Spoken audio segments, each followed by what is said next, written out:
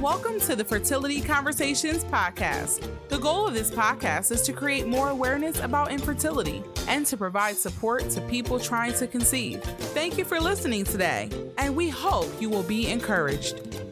And now, here is your host, Ola.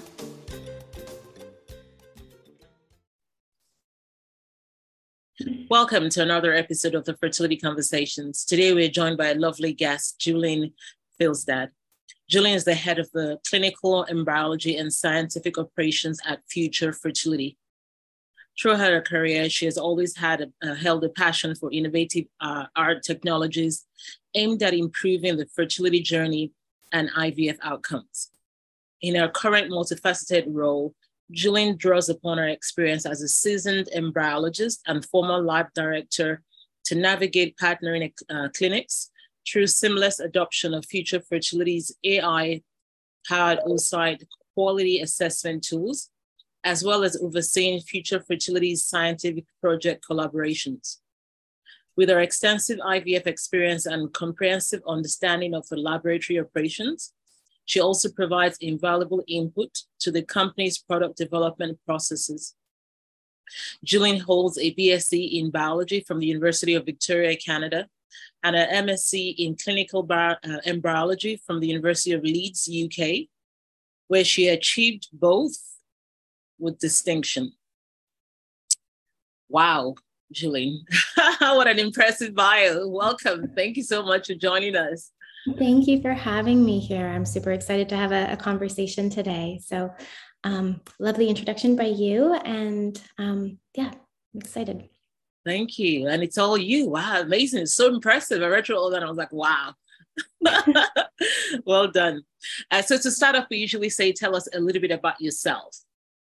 Sure. So I think you've already done a fantastic job, but kind of maybe as you've seen from the bio, I've always been actually really drawn to the medical field, and I happened to fall in love with embryology as I was deciding what to do with my undergrad in biology. And I've been in the IVF space since 2007 now. I started in a boutique clinic on the west coast of Canada, and I quickly gained skills as an andrologist and an embryologist and worked my way up to a senior embryologist as I did my MSc in clinical embryology. And following that, I was able to move into the role of a lab director for several years, which was an extremely rewarding position. Lab work will always be, extremely special to me. I had the opportunity to have such a huge impact on patient lives and the families that we help to create. So IVF is really my niche. And I've been lucky enough to meet many of the babies actually that started in my lab and, under my ICSI microscope. And so that's something that I really cherish.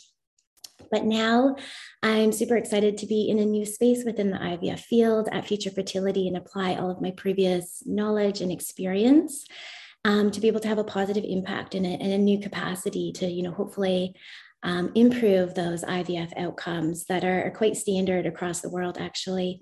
And it feels like now everything's kind of moving towards AI. So I think this is a really exciting space to be in. I've been with Future Fertility for the last 2.5 years or so, and I can already see that the attitudes towards AI in general in the population are changing, but especially as well within reproductive medicine, having a shift towards being more accepting and positive and commonplace and understanding that there is a need for AI. There's really so much data that we're sitting on in the lab within our clinics and our EMR systems with the images that we're taking under the microscope or in the time lapse and ultrasound. And we really should be tapping into that information and discovering how we can improve our IVF success rates, our efficiency, and our patient satisfaction. So I think super exciting space to be in. And that's kind of a little background on where I'm at the moment. Thank you. Thank you for sharing. And I love so many things in what you said, and, you ending with the fact that you're trying to improve IVF successes and then, help. And that's always something that's very important to lots of people, individuals and couples looking to it or having to explore fertility treatment. So well done. And thank you for all that you're doing. Thank you so much. Yeah. So one of the questions, obviously, for women, oftentimes when you're doing fertility treatments, we're always told that we can't we can test ovarian reserve by doing the AMH test or checking the antral follicle count, but we cannot do anything in terms of checking the egg quality. So how is Future Fertility changing this? That's so true. We definitely, Future Fertility, wanted to address this clinical issue of not having an actual way to assess egg quality. Currently, I think when egg quality is explained to patients, it's a bit of a misnomer because clinics are usually referring to population statistics just based on the patient's age and the quantity of oocytes retrieved, or like you said, they're referring to their ovarian reserve and not actually egg quality. So right now, really the only thing that we can do for egg quality is if you potentially freeze eggs, is you can look at an online egg calculator and say, okay, you're 35, you froze 15 eggs. This is your potential chances of success. But unfortunately, what that does is it assumes that every 35-year-old or patient of the same age has the same quality eggs as the next. And additionally, it assumes that every egg that she has frozen is the same quality as each other.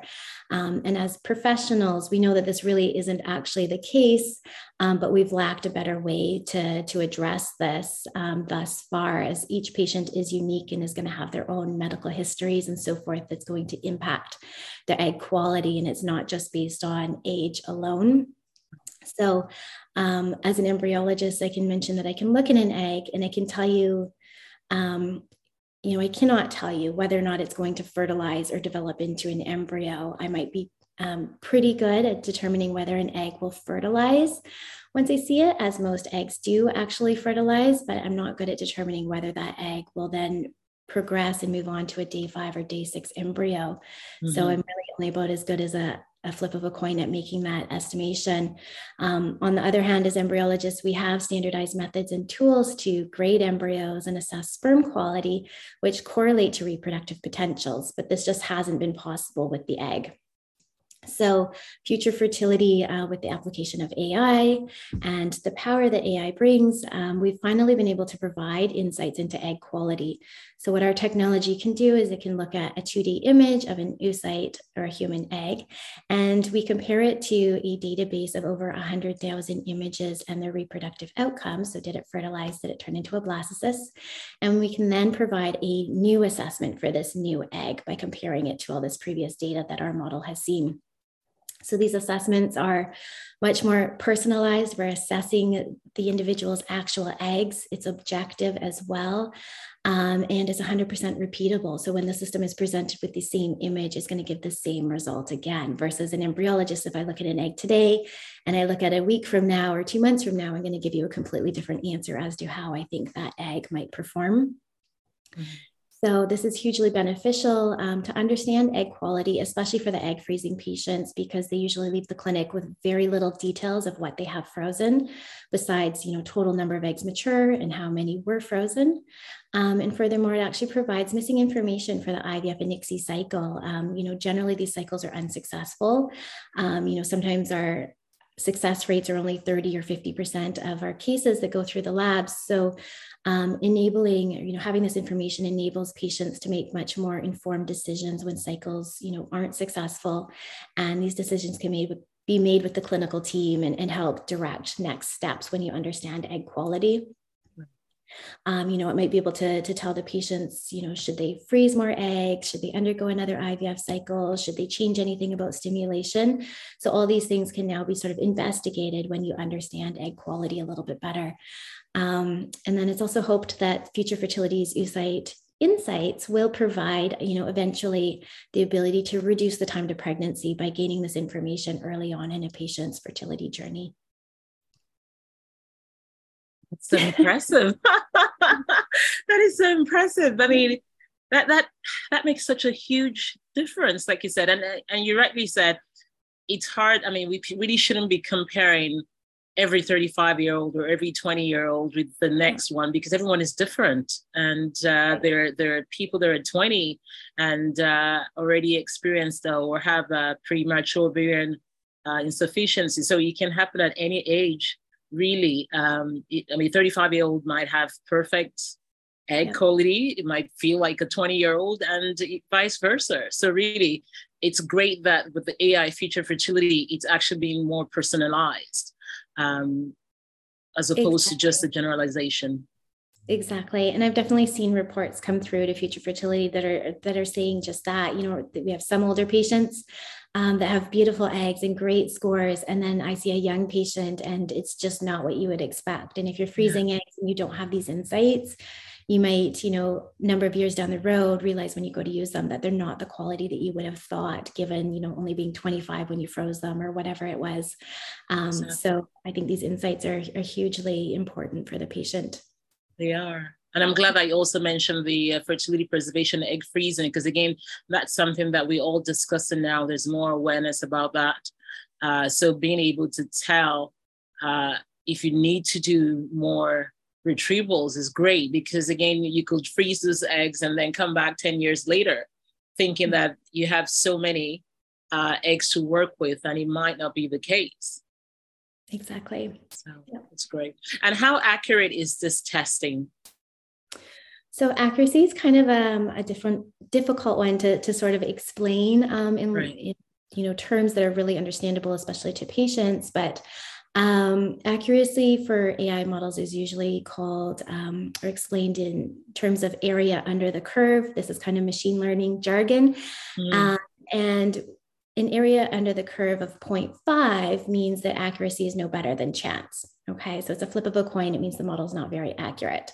Our model right now, we've reported accuracies as high as 0.68, although that's not, does not 100%, but it's far better than chance. And right now, when you base that compares to what an embryologist is able to do, we're actually 20% better than what an embryologist can do just looking at an egg. So we've tested this. We've given embryologists just to test our theory that we're, as embryologists, I can say this being an embryologist, we're not very good at assessing eggs. So we've tested this with more than 50 experienced embryologists from 15 clinics around the world. And we've challenged them to assess a 2D image of an egg and let us know, what do you think? Will it fertilize? Will it develop into a blastocyst? And consistently, they're no better than a flip of a coin. They're about 51% chance of making that prediction, versus our AI algorithm is 20% better than the embryologist. So that's really actually significant and huge when there's currently no standard of care. I can also say that our system is able to pick up on details that the embryologist cannot. So unfortunately, the embryologist is at the disadvantage in that, one, there's no grading system that's been standardized and developed that correlates well with oocyte developmental potential, but also our system can pick up grayscale and pixels and numerous bits of information from the egg that as a human, I just can't really comprehend that. We can look at the system can look at zona pellucida thickness, perivital space, granularity, things within the egg that like too many different combinations to then come up with a new assessment. I'll also mention, when you talk about accuracy, is that we'll never reach 100%. There's just far too many variables that occur between being a mature egg and it reaching a blastocyst stage embryo. And we're really trying to do something that hasn't been done before. And we're trying to push the bar by looking at the unfertilized egg versus, maybe other AI systems that assess embryos. They're going to have a higher accuracy and they're at an advantage because that embryo has already developed past many developmental milestones versus what we're looking at. So we're really trying to gain information on a key, if not the most important component that contributes to a successful development of an embryo, versus once you're at the embryo stage, it's already gone through fertilization and, cleavage and so forth. I'm not sure if I've fully explained accuracy, but it's a complicated topic. And I think just showing that we are far better than the standard of care currently and doing something that embryologists cannot do and we haven't been able to do is a huge success and really important. Oh, definitely. I think for sure. And I think many, many people, women and men, will be really happy to hear of what Future Fertility is doing, because like you said, currently it's just a flip of a coin. So having more information or better chances than what it is currently is definitely a step forward and definitely something that is welcomed. Thank you. And we spoke just previously about egg freezing. In terms of egg freezing as well, and AI using it currently at Future Fertility, is it able to tell the chances or the probability of the egg fertilizing or perhaps even toying properly in the future for if the person was just freezing the eggs and hoping to then fertilize in the future. Is there any chance that the AI might be able to give any stats on that aspect? Yeah, so we've tried to do that. So what Future Fertility has is basically two products. One is called Magenta, and this is aimed for the IVF and ICSI patient. And then our other one is called Violet, and it's for the egg freezing patient specifically. So I'll explain. Magenta basically provides a score from 0 to 10 that correlates with blastocyst development, and a higher score correlates with higher quality blastocysts as well. So for the embryologist, this can be kind of thought of as like Gardner grading of embryos, where a higher score can correlate with implantation or euploidy. So the higher oocyte score, it correlates with blastocyst development as well as higher graded blastocysts. Violet, on the other hand, as I mentioned, is really specific for the egg freezing patient. It's also, it's a sort of presented as a prediction versus a score to make a little bit more sense for the egg freezing patient. So it's a prediction of whether or not it'll reach a blastocyst, but it's based on the same AI model. So nothing is different. It's just presented in a different manner. And on top of the prediction that we provide of whether it will reach a blastocyst as well, we've added in some statistical modeling, and the statistical modeling is based on national registries for freezing and thaw rates. So these national registries would be like SART in the US, Carter in Canada, the HFEA in the UK. And we use this data to help provide an estimate of the number of blastocysts to expect post-thawing, so based on these standards. And then in addition to post-thawing, so freezing, thawing success rates of eggs that have been added in, we add in patient age and euploidy rates to give an overall live birth for that cohort of eggs. So there is some statistics applied, but underlying is the AI model where we've assessed the individual eggs first. So this allows insights for those patients far greater than what's available with those online egg calculators that I kind of mentioned earlier, where it's just specifically their age and the number of eggs frozen. Here we're assessing the individual eggs that are frozen pre-freeze, and then added on the statistical modeling to give an idea of how many blastocysts this patient might expect and what their chances of live birth might be. Does that make? Yeah, that's amazing. I mean, I'm really impressed with, all that you're saying, because again, for the longest time, we know that the focus has been on testing and checking embryos, and that's the only time we can tell the quality. But for many people, they're just freezing the eggs currently right now. So it's good to know what the chances are. Yes, it might not be 100%, but it gives you better information than what we currently have. And that's really important. Because again, we keep pushing that for the younger generation. We want people to be aware of the importance of the fact that egg quality can decline over the years. So a lot of people are freezing their eggs, but it's also important, if they have this kind of information, that they know the chances of those eggs being frozen, of turning into an embryo or reaching potential live birth. That is a game changer, and that makes a huge difference and people's journeys and people's options. So thank you. Yeah, for sharing that. Definitely. I think, this way patients are less surprised and can help manage their expectations when it's especially egg freezing. I've, like I said, seen those reports where there's a younger patient with lower quality eggs, and knowing that up front when you've frozen those eggs versus years down the road can help avoid, disappointment and stuff like that. Just having a better understanding, as well as leaving the clinic with something tangible, something to refer to, and actual images of your eggs is a huge benefit. You feel like you've left there with something versus just a credit card bill, and more insights that are personalized towards you. And then you can decide on next steps, whether that's more egg freezing or you're happy with what you have frozen and so forth. Exactly. Yeah. Thank you for sharing that. And even in speaking about that, I think another aspect is that sometimes, for example, we mentioned about age and the fact that most oftentimes people are compared to the average of the similar age. So oftentimes at age 40, if a woman goes to a fertility clinic, they might recommend donor eggs, for example. And that, again, because there's no way to check if their eggs are okay or not. But you might have women that might want to try one more try with their own eggs. to see if the quality is okay before proceeding to donor eggs, for example. So again, in this case, future fertility, the AI will be able to help in cases like this for people that want one final chance or try with their own eggs. Definitely. Our AI is not going to make those eggs any better, unfortunately, but it's going to give those personalized insights. I think it's a huge benefit to those older patients.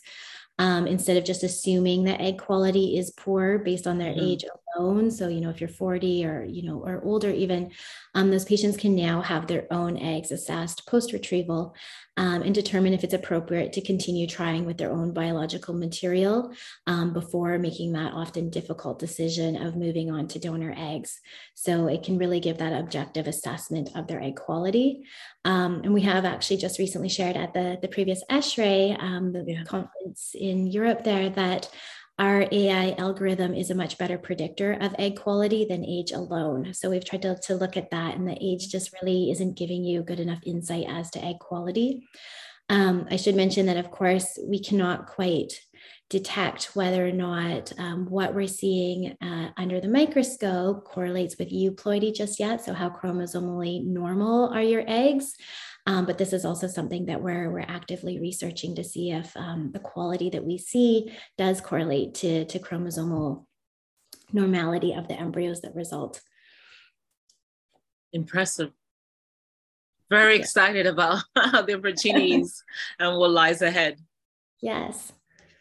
And for people using future fertility and the AI system, can clinics across the globe use it, or do they need to be in certain countries?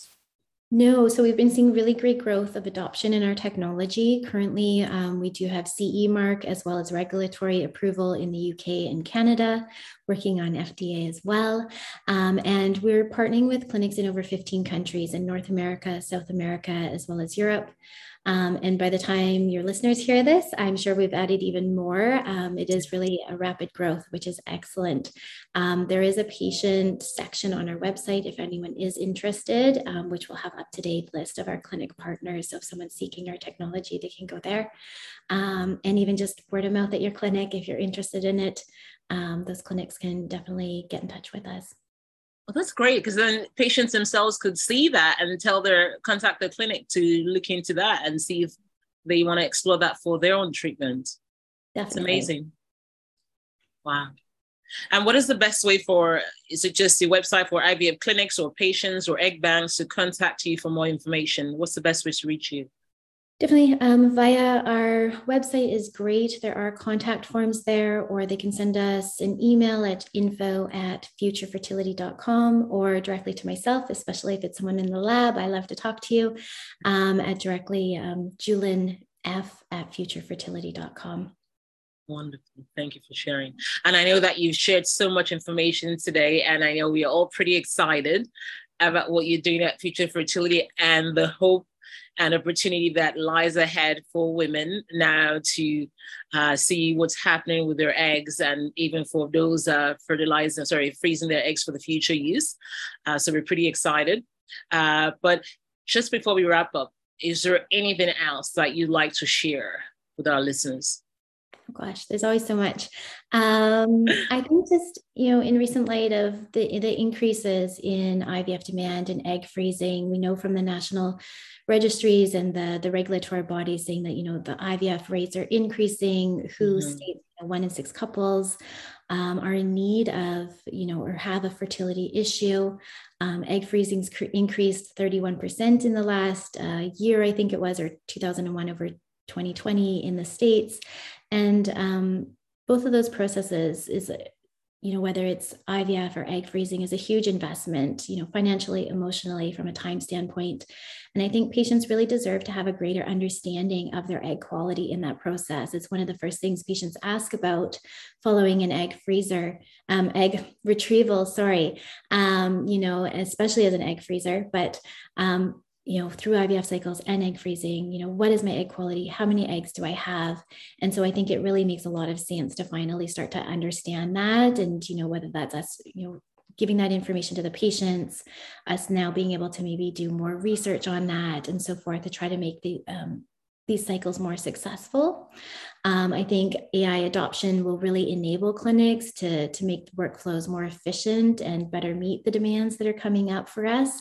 There's just not enough embryologists, especially in North America, to sort of meet these demands, as well as clinicians. And I think AI really has the ability to assist us there, and also do something that, some of us cannot do, like assess egg quality. So I think in addition to that, I guess I would just like to say, Future Fertility, really, our vision is to empower clinicians and embryologists and patients to have these personalized insights across their journey throughout IVF. And Future Fertility really wants to make it easy to adopt our tools and technology. We work really closely with the clinics that partner with us to integrate and streamline into their current practices with their microscopes and their incubators very easily. So it's easy for clinics to adopt us if you're searching for our technology. And to bring on this technology, there's no lengthy training process and stuff like that. So it's quite simple. And we just want to sort of be able to make it available to clinics and patients. And I think as well, Future Fertility will strive to service other areas within the IVF field and gaps within the process. So there'll be new technology coming out as well to assist with that. Wonderful. And that's a great place to wrap us up. And thank you so much, Julian, for coming here today, for speaking to us, for empowering us with this information. And we knowing now that we can go forward and speak to our clinics, to contact Future Fertility about this option, to look further into our egg quality and to have more personalized information, because again, that's one thing that many patients want, personalized information for them specifically, as opposed to just something generalized without being specific to their own situation. So thank you so much for coming on the show today and for providing more insight into what Future Fertility is doing. And we're really excited about the innovations and just the great changes that you're going to bring, or you're already bringing, to the IVF and fertility industry. Thank you so much. Thank you so much for having me, Ola. It's been a wonderful conversation. I've appreciated the opportunity to chat with you today. Thank you. And we look forward to having you again in the near future. Perfect. I look forward to that. Thanks for joining us this week on the Fertility Conversations podcast. If you enjoyed this podcast, please give us a 5-star rating and subscribe. Follow us on Instagram at Fertility Conversations. If there are any topics you would like to have discussed, please send an email to fertilityconversations@gmail.com. Be sure to tune in next week for our next episode. Thank you again for listening. Take care of yourself and do stay hopeful.